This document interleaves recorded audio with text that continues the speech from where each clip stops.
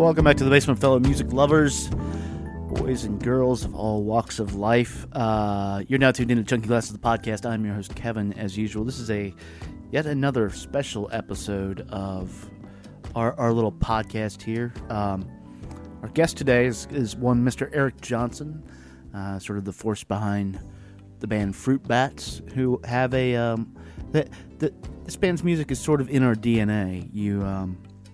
When we started thinking about doing this site, we were big fans of his album, The Ruminant Band, and then shortly thereafter that, once we started, along came an album called Tripper.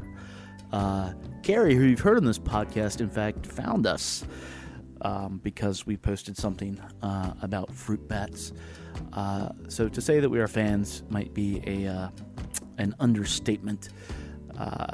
This is a guy whose music has meant a lot to all of us here over the past 10 or 15 years or so. And his new album came out this past Friday, Absolute Loser, is exquisite.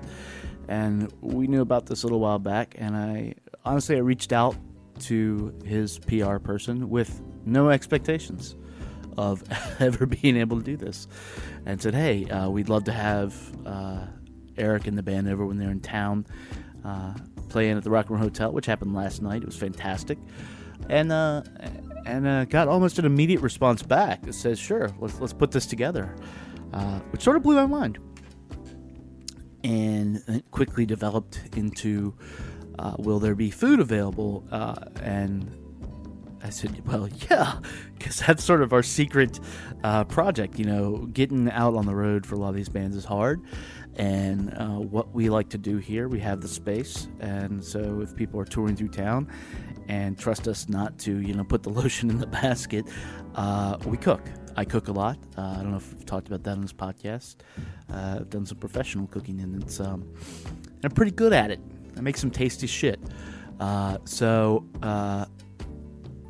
Yesterday, taping this on Sunday, Eric and his 8-person crew that he's traveling with stopped by, and we made them all lunch. You're going to hear a little goings-on in the background here, and that's because we had a big crew upstairs serving them up while Eric and I were down here talking. And it was one of the more enjoyable conversations we've had on this podcast. I say that a lot, but man, 2016 is sort of killing it. And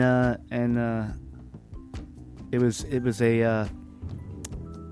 we hit a goal here. I think it was nice to meet one of our musical heroes. That's what we've been doing this for, so we can do shit like this. So rather than me ramble on and gush about this, I think I'll let you guys hear this conversation with, to my mind, Eric is one of the greatest songwriters of the 21st century.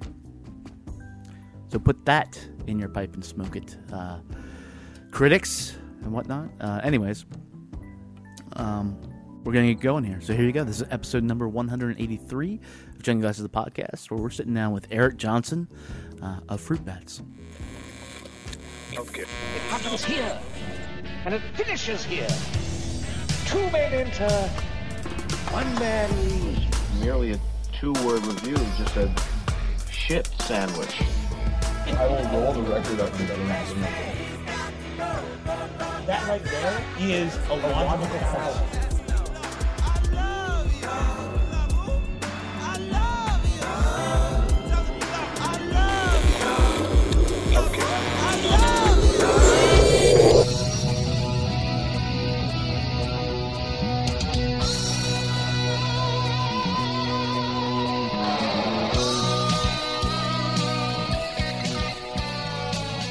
All right, so let's get things going. Talking about a question that I feel like you've been asked a lot. Yes, I was asked moments ago. We're time traveling right now, which is sort of appropriate. You went by Fruit Bats, you retired that, you then went by EDJ, and then now Fruit Bats is back. But in the first place caused you to, I guess, choose a pseudonym or maybe like a superhero name, if you will? I have a super boring name. Yeah. Johnson is it's the second most common last name in America. And then my first name was the 11th most common first name of my birth year. There's just a lot of us. So, and also this was the, late 90s. Yeah. When I was coming up with this. So this was the era of the nom de plume. Yeah, How do you say it that? really was. Yeah. At least in rock. Yeah. Now it's leaked into a lot of like EDM, a lot of weird stuff. So. Yeah, and I think it's actually more normal. I just remember people thinking it was so weird that it was a band name. I still say we when I talk about Fruit Bats. Yeah. And it is we. I mean, it's and I have a great band now and everything too, and I want everybody to be involved. I think I started off by wanting a band, but it was also like I was just kind of making it up as I went along. Right at the start there, so it just ended up a band name. It was I was doing 4-track tapes. I was writing stupid band names on there, and that one just stuck for some reason. I just sort of blundered into it, and then if I could have had a band early on, I think. When I was first signed with Sub Pop, they were really kind of keen on me having a band. Yeah.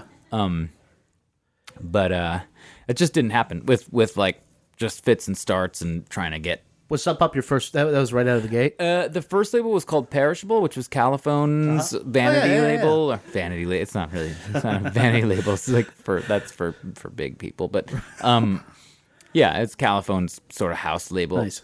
Put out the first thing, and probably would have never done anything without those guys. But so yeah. Anyways, it turned into a band name and kind of has been ever since, as much as solo things. So yeah, when I sort of went through some crazy tragedy stuff and did the whole blow your life up thing a few years ago, and was just it's just the like. You can kind of see how people end up becoming homeless weirdos or something like that, where you just sort of take a few left turns or something. I don't think I was close to that, but it was enough to sort of like blow my band name up a little bit. Just felt like the right thing to do at the time, and was doing production and film scores and other things, and I was like, I wanted to wrap my name back into it somehow. Yeah. And that was a huge disaster. Because it's weird because and I'm a guilty career of this. Disaster, not a life. Well, disaster. that's sort of what I'm wondering because from our perspective, we're all fans of your music here at the site, and have been for a long time, and so it's like, oh, Eric's doing something. This is fucking cool. Like we're down with it, and maybe it was because if correct me if I'm wrong, but the EDJ album was born out of like a crisis in your family. Yes, that's in the press release. Yeah, and so I'm hearing that the name change probably was a lot to do with that. I try to think I'm above things like this, but the name change itself, I heard it, and my initial reaction was like, "Oh, it's not that good. Yeah, it's not as good." Yeah, even though I go back and listen to it now, and it's like, not only is it as good, it's exactly the fucking same as like what you've done. I mean, stylistically, it's a lot more personal, I think, than some of the other stuff. But it's certainly not like, at least to my ears, like career ending. No, it wasn't like a deep esoteric left turn or anything. Yeah. I mean, I think like there was a production concept on there that was like a little bit different, a little more sparkly and a little more 80s or something. But I think, I mean, it's exactly what you're saying though. I was just asked, I kept getting asked the question, what is the difference? And I didn't really have an answer for it. And every tour that I did with it, every show I did, you'd have to put Fruit Bats in there. Like, it was just, I was like, what is the difference? And then sort of around that time, I had a few different friends kind of out of nowhere just say like, why don't you just do Fruit Bats again? Like, it wasn't even I was in the middle of complaining about something, but people just sort of, I felt like I was given the blessing by a few friends somehow, just saying like, I was like, wouldn't that be weird? And they were like, I don't think so. No. And it pretty much came down to like, because nobody was buying that EDJ record or coming to the shows or anything like that. Mm-hmm. And I was just like, well, I could either keep singing songs for people and getting paid or not. So Well, I mean, you yeah. mentioned like film scores, though. I mean, Yeah. there was a lot. I mean, and in looking at it from an outsider, it looked like okay, he's moving into film scores. That's a interesting place for him to go. I think he throw a little festival in Oregon, In California. in California. Yeah. Is that every year or? Yeah, I do those things. It's like you'd be surprised how it's not $1 million proposition for the. Sure, it's sure. It's still everything's still kind of a hustle. So Yeah. it all looks probably very romantic and maybe even lucrative from the outside, but it's not. Like, No. Yeah, you need everything. These are all pickup gigs in a weird way. So. Yeah. And I don't know from Yeah. my view that it technically looks romantic. It just Yeah. looks more like, hey, there's this creative dude out here doing this shit. I mean, you think like in 2016 we've lost Bowie. Yeah. We've lost Prince. We've lost Merle Haggard. Like the weirdos are going away, man. Yeah. And so if somebody like you is not to, I hope you're not offended by me calling you a weirdo, but like No, you, I'm a proud weirdo. you, Yeah. there is in all of your music this, for lack of a better term, like magical realism that you're in the Eric Johnson or Fruit Bats world. When you started writing, you think that's a function of just like who you are, or was that a thing when you started writing? You're like, I want to do this for whatever reason. Yeah, I don't know. I like the magical realism thing. That's flattering. thanks. I think it's definitely like a fictionalized world, and I think like people who like it tend to like the whole multiverse a little bit, Yeah, and it is. yeah. So yeah, that's cool. I like that notion. I mean, I didn't set out to do that. It's just Right. Yeah. Well, because if to be reductive, if you divide songwriters into the storytellers, and then the other side of that is the just purely confessional stuff, and there are few that go back and forth between it, but a lot of your stuff is. It feels like in the stories, like you're there. Like even like as a Tanguy and Ray off Tripper, like one of these people is Eric, but I don't know and I don't care. Like it's sort of like, have you heard Beyonce's album Lemonade? No, not yet. It's on the agenda. I gotta. If we have time when we go upstairs, Yeah. I'll put it on because there's a big debate on that album on when it first came out and like, oh shit, she just blew up Jay-Z. Yeah, about I heard the about infidelity and stuff, but yeah. then you listen to it and ask the question like, well, what if she's just telling a story? Yeah. And has invested this much of her into that. And I get a lot of that about like what you're doing. And more so in the later albums, I would say, Tripper, Ruminant Band is. I just became a better writer by those albums anyway. Yeah. Too. I wouldn't say I'm embarrassed about the first couple of records, but I was young. I mean, in a weird way, that's the name change for me is like I could have changed it because I'm not like that person anymore. Yeah. With Echolocation, where I was 23 working on that, and I feel slightly disconnected from that person and Sure. some of those lyrics. I'm like, ugh. Because you're almost 40 now, right? I'll be 40 on this tour. Excellent. Welcome to the club, sir. Thank you. Yeah, so I've become a better writer. Like, I know that. Yeah. And part of me is like, I wish I could just start over with something because I'm the let's strike that from the record sometimes. But people like when you love somebody, so you got to play that. Yeah. Well, I mean, do you? You could be that guy. Yeah, No. I don't know. I think I'm aiming to please. Like it's hard enough as it is. So, at least with concerts, I'm aiming to please because people. It's tickets are $20. So Yeah. Do you know Damien Gerardo? yeah, I Damien's think awesome. He is awesome. I think I've talked with him. This was a couple years ago when Brothers and Sisters was out, and there's a very similar like path to songwriting. I think that you guys have taken, and the way you create like these worlds for people, which is sort of fascinating. With him, I know he's told me like what he is ultimately trying to talk about. Do you think? Or do you ever think about it? Like, is there, like, as a writer, some truth or some point you're trying to get home with the bulk of your songs, or is it case by case? Yeah, I mean, and even in my own press releases in the past, I think, which I now regret, everyone sort of thinks I'm all about the sunshine and rainbow, like that it's sunshiny rainbow music constantly, because it has been very traditionally very major chord. But for me, I think a lot of I don't think is they've listened to the lyrics. yeah, Then. I know. Well, yeah, that's exactly. But also, I realized a lot of my music is just me trying to comfort myself. You know, like me feeling bad and trying to make myself feel bad. People are like, your music makes me feel so good, and I'm like, yeah, that's because it's like me in the fetal position or something. Like it's sort of like me, like trying to wrap myself in a warm blanket a little Right. bit. So they're sort of feeling that it's music designed to comfort a little bit, but it actually is coming from a pretty oftentimes a little bit of a dark place. I mean, not to Yeah. get all deep or whatever, but yeah. So I think it's a lot of advice, which is sort of like talking yourself through the day kind of Yeah. music. I think is Which you get a lot of on the new record. Yeah. The exact song, I think, and this is such a beautiful sentiment. Nobody's Seen It All. Yeah. There's a lot of, because I think I've been listening to it for about a month now. There's a lot of a vibe of togetherness on this, and acceptance of not just like yourself, but like other people, which I haven't heard explicitly on these other albums. Was that where you were at going into this? Yeah, I mean, this is that same theme that I was talking about, but I think just as an old, like a little bit older and wiser. Like it's a little more. I've gone into a more paternalistic mode on this, where I'm just like, gather around, kids. I'm gonna tell you,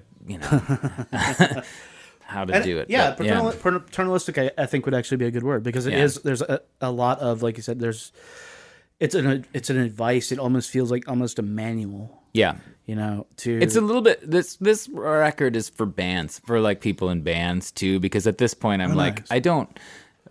it's quite possible that I'm not gonna ever be hugely successful, like beyond the level that I'm at. I would like to. I wouldn't necessarily mind having that, but I have been lucky enough to be like the band's band guy, and enough that we sell tickets and everything. I'm not complaining, but where we have fans and bands, and I have like younger bands that I have sort of mentored and everything. So in a lot of ways, this was the EDJ record, which was this confessional thing about this tragedy, and this is almost like a response to that, to sort of. So it's me kind of singing about creativity a lot on this too. Yeah, for sure. So beyond set the financial thing aside, is that something that you want, like larger success beyond what you do? I mean, because like, the larger success brings just dollars, and that as a musician, that's or at least a little more. Yeah, no, I'm fine for that. That's I think if you're around long enough, I'm very lucky that I got a little something to happen in 2001 and 2, because that was sort of before the door closed. I think like under the similar circumstances today, if I was exactly me then, let's say in 2016, I wouldn't be signed to Sub Pop. I would have never gotten a booking agent. I'm really lucky. Like the door closed right. The door hit me on the ass as I got in. It's like between that, like iTunes starting downloads. Yeah. I remember it was for the second Sub Pop record, them being like, there is a thing called iTunes that we're going to tell you about. But so I kind of got in the door. And when you have like 7 or 8 records or however many I have, you make a little bit of money, because it's all you make pennies per song. But if you have enough pennies, it kind of turns into something. So I'm not complaining, and but so longevity has been helpful, and you just kind of got to hang in there, really. Yeah, and do other stuff like scoring. Because we talk to people a lot about younger kids want to come out sometimes, and they do this one thing, and maybe they have an amazing song, but they want that to be their career. Well, and it's the American Idol culture now. You need it to be like you need the lottery ticket now. It's not really like a developmental. You're just like, because you can't do it. You're not. I don't think bands are getting paid any more than they did in 2001 when I started. So no, and some would say less. I mean, with streaming and stuff, and streaming's a weird. And even for concerts, true. Yeah. Although ticket prices have gone up. Yeah. It's like. Because it's, it seems like like say with streaming and stuff, streaming is almost, it's analogous to when Napster hit. So like there's a lot of people that maybe would not find you and just randomly pops up in a playlist, although we know that you can pay to have a position on a playlist, whatever. But maybe a friend's playlist or something, and all of a sudden they find you. And like one of my worries about people like you in the industry going forward is how people can navigate that and turn it into something, because right now it's not. Like you said, it's pennies. I have such mixed feelings about it. I almost like take a pass on that aspect of the conversation. Yeah. At this point, I'm just sort of like, I don't think any of us know how it's gonna shake out. I think that's the answer. Actually, none of us know. Yeah. So I always just sort of feign ignorance, and I'm like, I don't really know. Like, and I'm at least like riding my little wave, that very slow moving wave that I've been riding, and it still seems to work for me. So it's weird. I mean, because people also, I just don't know enough about media and stuff like that. So I'm ultimately just like, I just want to just want to play guitar and sing. So but it's a big conversation. Yeah, it's a really big conversation, because you have people like actually one of our friends, Casey Ray, Future Music Coalition. He's like fighting for all of this. If you don't know him, you should. He's a literal genius. Yeah, and I'm sure people who are on the side of being like, fuck streaming, would be like, if you're not part of the solution, you're part of the problem. Of me just being like, I don't know. And then because I just know people on both sides who are so passionate about it, where I'm just like, I don't know, they maybe kind of both have a point. I don't know if that sounds wishy-washy. It's really confusing in the market right now, because I have a friend who's a local guy, and I said, hey, he's only selling like CDs at a show. Yeah. And I said, hey man, I'm not going to have time to get out to a show. I don't have a CD player. It's 2016. I mean, I literally don't. And I want to give you money for this. And he's like, well, it's not available digitally. And I'm like, so and he's against streaming for the most part. So it's like doing these weird things to people, like, how do we do our art? How do we get it to people? Raising the question of the medium it comes out. Some people are like, oh, it's on this like chocolate vinyl that like will degrade as you play it. Yeah. And thinking that is important, and maybe it is. So I don't know where all that's going. As far as the scoring goes, when did you start into that? I got into that in around, I want to say the 2009 or 10, maybe a little bit after that. But I sort of blundered into that. I mean, I think I just had some filmmakers who were fans that for some reason, like, filmmakers seemed to like my band. Oh, your music's cinematic. Yeah, I think there's a cinematic quality to it. So, and then one guy who we had sort of become buds. He got his first movie, got essentially picked up to get made, and sort of long story short, I ended up getting a gig. Yeah, and it's hard. It's hard to do.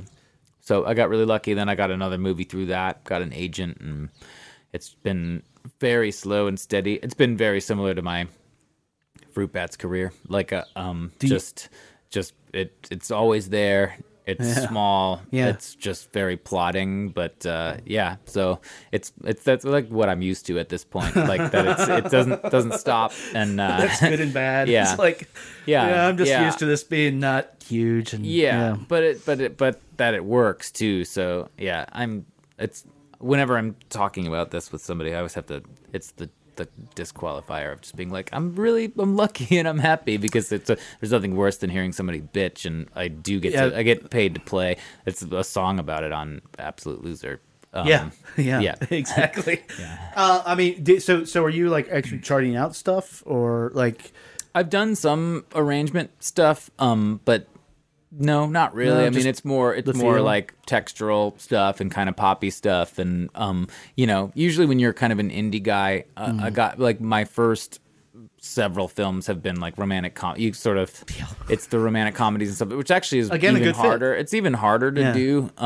But I actually just did like a zombie movie, like way more like. Are you serious? Yeah, and it's not like a zombie. It's more of like a post-apocalypse movie okay. where you don't see zombies. I'm in. Yeah, I'm in. it's cool and it's very dramatic and totally like if you heard it, you would not think it's me at all doing the music. It was really really cool. Right. So yeah, it's awesome. What's your musical background? Like, when did you start? Like, when did you look at an instrument and be like, yeah, this might be for me? I always sang. I always kind of like messed around with the piano at my grandma's. She had a piano. Did you always have the voice you have? Because it's sort of No, it's changed over the years, and but I always could sing pretty well. Like that was like one thing. I was never scared to like sing a solo because it's in distinctive choir. and it adds to that magical realism. It's like you sing and it's sort of like, what? How's this coming out of this guy? What's going on? Yeah, my parents are both really good singers, and okay. it was just like. And then somebody heard me sing in high school and wanted me to join their band, but I was too scared to just stand. I didn't know Yeah. what to do. I didn't. Yeah, and so the guitar player of that band like showed me some chords, and just like I crash coursed myself into like at least just holding a guitar on stage. That band actually never even came to fruition, but I also didn't know how to apply the chords that I had learned to a song yet. Like I couldn't figure out how to like do a cover song quite yet, which most people start with cover songs. So I just started by writing songs. So before I even ever learned how to play like Blackbird by the Beatles or something like that, I had already written like 5 songs. So I sort of just like learned instruments and songwriting and everything sort of all completely at once. It was sort of like out of the gate. So I was like, I just started off as a singer-songwriter. I didn't even have a band either, so I was just playing by myself. So You looked at it and you were like, hey, I want to do this. This is really hitting my sweet spot. Not for several years. Like, no, I mean, I wasn't, I didn't have the experience. I never had my punk band, like that was, everybody did. It's not too late. Like most people I know just coming up in the indie world, it's like, oh, they were in a punk band in high school. And I didn't have that experience. So I didn't really get that feeling right away of like, it feels very good to play in a band, very satisfying, but I didn't have that yet. So I really started off as a singer-songwriter. Again, by accident, I wanted a band, but it just didn't all fit in. So no, I didn't get really bit by the bug until I moved to Chicago. I was very unambitious. Then I did start a band, but we didn't do very much. And then Moved to Chicago from where? From just outside of Chicago. Okay. We're from, or she's from Milwaukee. Okay, like cool. the Midwest area. Yeah. Which, thank you for that song on the record. Yeah. It's a very like simple sentiment, but it's so like since we've been together now coming up on 10 years. First time she took me to Wisconsin, I was like, this is paradise. Yeah, Wisconsin's great. That's where I was born, actually. Oh yeah. Yeah. Yeah. So moved there, started a band, and then another one of those just through sort of a few different lucky blunders, joined Caliphone, who were really like the ultimate bands band at the time, and was just like they really took me under their wing and like went on a tour with them, which was actually 16 years ago this week. Was the anniversary of me sort of embarking on that first tour. I had and Modest Mouse was the headliner, and they were just like on their way up. It was like after Lonesome Crowded West and right before Moon in Antarctica. Shins were the unsigned like regional opener who you've played in now. And we became friends and have been dear friends ever since. So it was like I kind of just immediately met the world, and I just saw I liked doing music and everything, but then I was like, oh well, this is like, it was just sort of, I really truly fell into it. And I had been writing songs and everything, but but you just see how the inner cogs work, and you're like, okay, I could probably do this. It just seemed so mystifying before, and then once you sort of take a little bit of a look and you meet a few people, you can do it. And it was Isaac from Modest Mouse and James from Shins. Shins very shortly thereafter blew up like pretty quick, or at least blew up in the indie pre-Garden State, sort of blew up in the indie capacity even, and got Sub Pop on board with me, and it was just sort of like, yeah, it was all this. It ended up happening faster than I remember it. Really. It seemed Right. like it took forever at the time, Right. but it happened pretty fast, and it was just a lot of like just dominoes falling. But yeah, where were we going with this? I can't remember. I don't know. Yeah, It's okay though. yeah, It just goes wherever. yeah. We were talking about your composing actually, and doing that now. So on Sub Pop, I remember when you were on there, Becca sent me the video for "You're So Weird," and You're too weird. You're too weird. Excuse me. And this is not a fact-based podcast, so it's okay. Cool. And I remember like emailing her back about like an hour later. I was like, "What the fuck? This is amazing." Are you? I mean, you're doing film scores, but I mean, do you have interest in film? How much of you and how much of your like? Because that's just a very specific, funny ass fucking video to a great song. That, like, how much of that was you? How much of that was the people you were working with? That was a lot of those directors who are really talented and brilliant. Yeah. And You let me down, man. Come on, Yeah. it's all you. no, I mean, they had to, they got that performance out of me, I guess. But no, those guys are, it was definitely a lot, those guys. Yeah. And they're really talented directors, and that wasn't a real big budget. So they were like, well, let's make it Low budget. let's make it low budget then, Yeah. and let's like play the low budget ness up about it. And that Yeah. video was so good. Like that was kind of like was- I have to You say, it had was George very- Michael hair. Yeah, I mean- and just the wardrobe people were Right. totally brilliant, and yeah, I don't know how that one turned out so good, but I do, because it was just like those guys are great. So I actually have to just give them. So a you were, lot of the but credit. when you were seeing it and doing it, you were just laughing. You're like, "This is good." I mean, Yeah, it it was aligned really- with you, like what you're. Yeah, it was really funny, and I think videos. I mean, videos can be a lot of things, but Yeah. I like the funny ones for whatever reason. Yeah, videos can be. You know, I will dare you right here to do a Beyonce the Lemonade thing after you watch it. Yeah. Because you're right. They can be a lot of things. Hers Yeah. is a powerful film that speaks to like civil rights, speaks to women's rights, to everything. More powerful than, or as powerful, I think, as Kendrick Lamar's "To Pimp a Butterfly" did last year. It's just like, you know, which I don't expect in 2016. I want good stuff like what, you know, that, like, oh, this is entertainment, and then all of a sudden stuff happens, and it's like, so if you could do that, Eric, with this new album. Sounds expensive. So I think we gotta start getting you out of here. 'Cause Okay. you gotta get to a rock show tonight. When Absolute Loser is out now, and if you haven't heard it, I would say, if you're listening and haven't heard it, like, do that. What were your hopes with this record for people? I don't know anymore. Yeah. I mean, yeah, I don't really know. No, I hope that people like it and understand it. Like, that sounds like a very simple answer, but that's actually kind of, right. that's the hope. Is it? Do you see it and like the rest of your albums as like your children, or just like a thing you did and then put to bed and then like move on? It's neither. Neither? I don't know. Okay. Somewhere in the gulf of space between those two things. Really try not to take them too seriously, and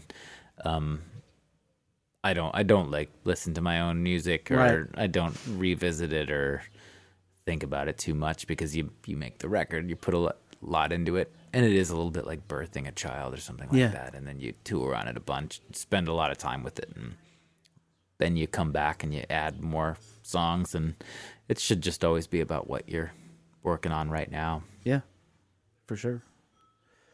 All right, man. Well, thanks for coming down. Cool. Thanks for having me. This is a pleasure. Awesome. All right. You ought to be careful when putting your heart out there, 'cause some people are bound to be mean.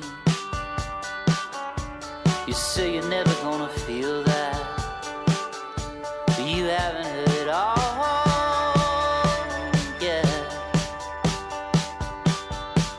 You best be aware when you're drinking the water that there could be some poison in there.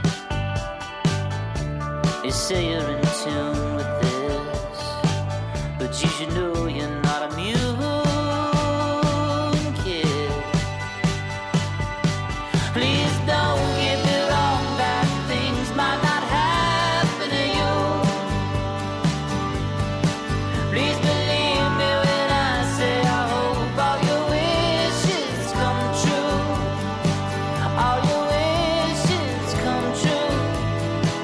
All your wishes come true.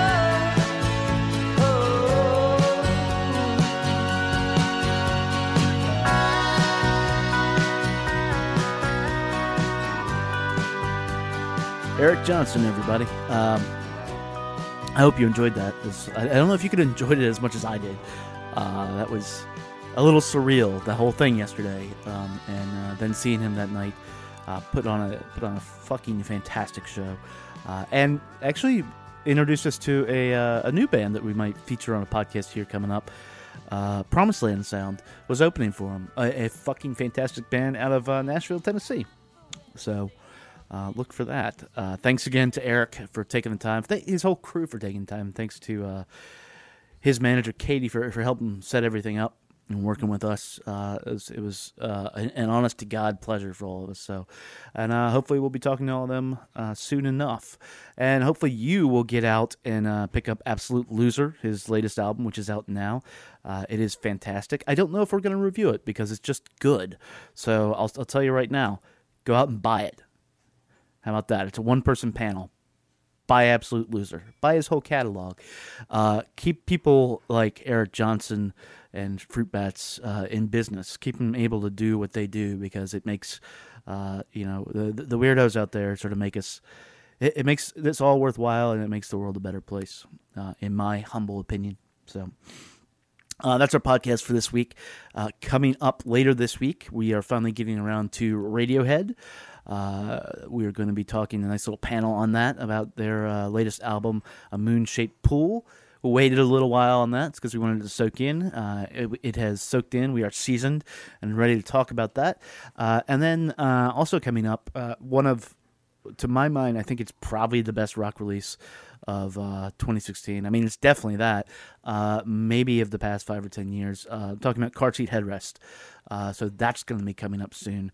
Along with, since we're getting into June, interviews with the likes of Laura Gibson, interviews with the likes of Robert Ellis, and a few other cool things in the pipe. So if you liked what you heard, please subscribe to us on iTunes. You can rate us there. Leave us a message or review. Tell us what you think. You can listen to us on Stitcher. Now I think you can listen to us on Mixcloud, although I'm not sure if we're all set up there. But once we are, I will put out some links for that, and working on getting us in the Google Play Store. If you just don't like Overcast or the multitude of apps that you can download us with and subscribe to our RSS feed, we might be in Google Play soon. So expanding ever further into the podcast space. All right, so we'll be back in a few days. As usual, be good to your ears, but be better to your people. We'll talk to you later.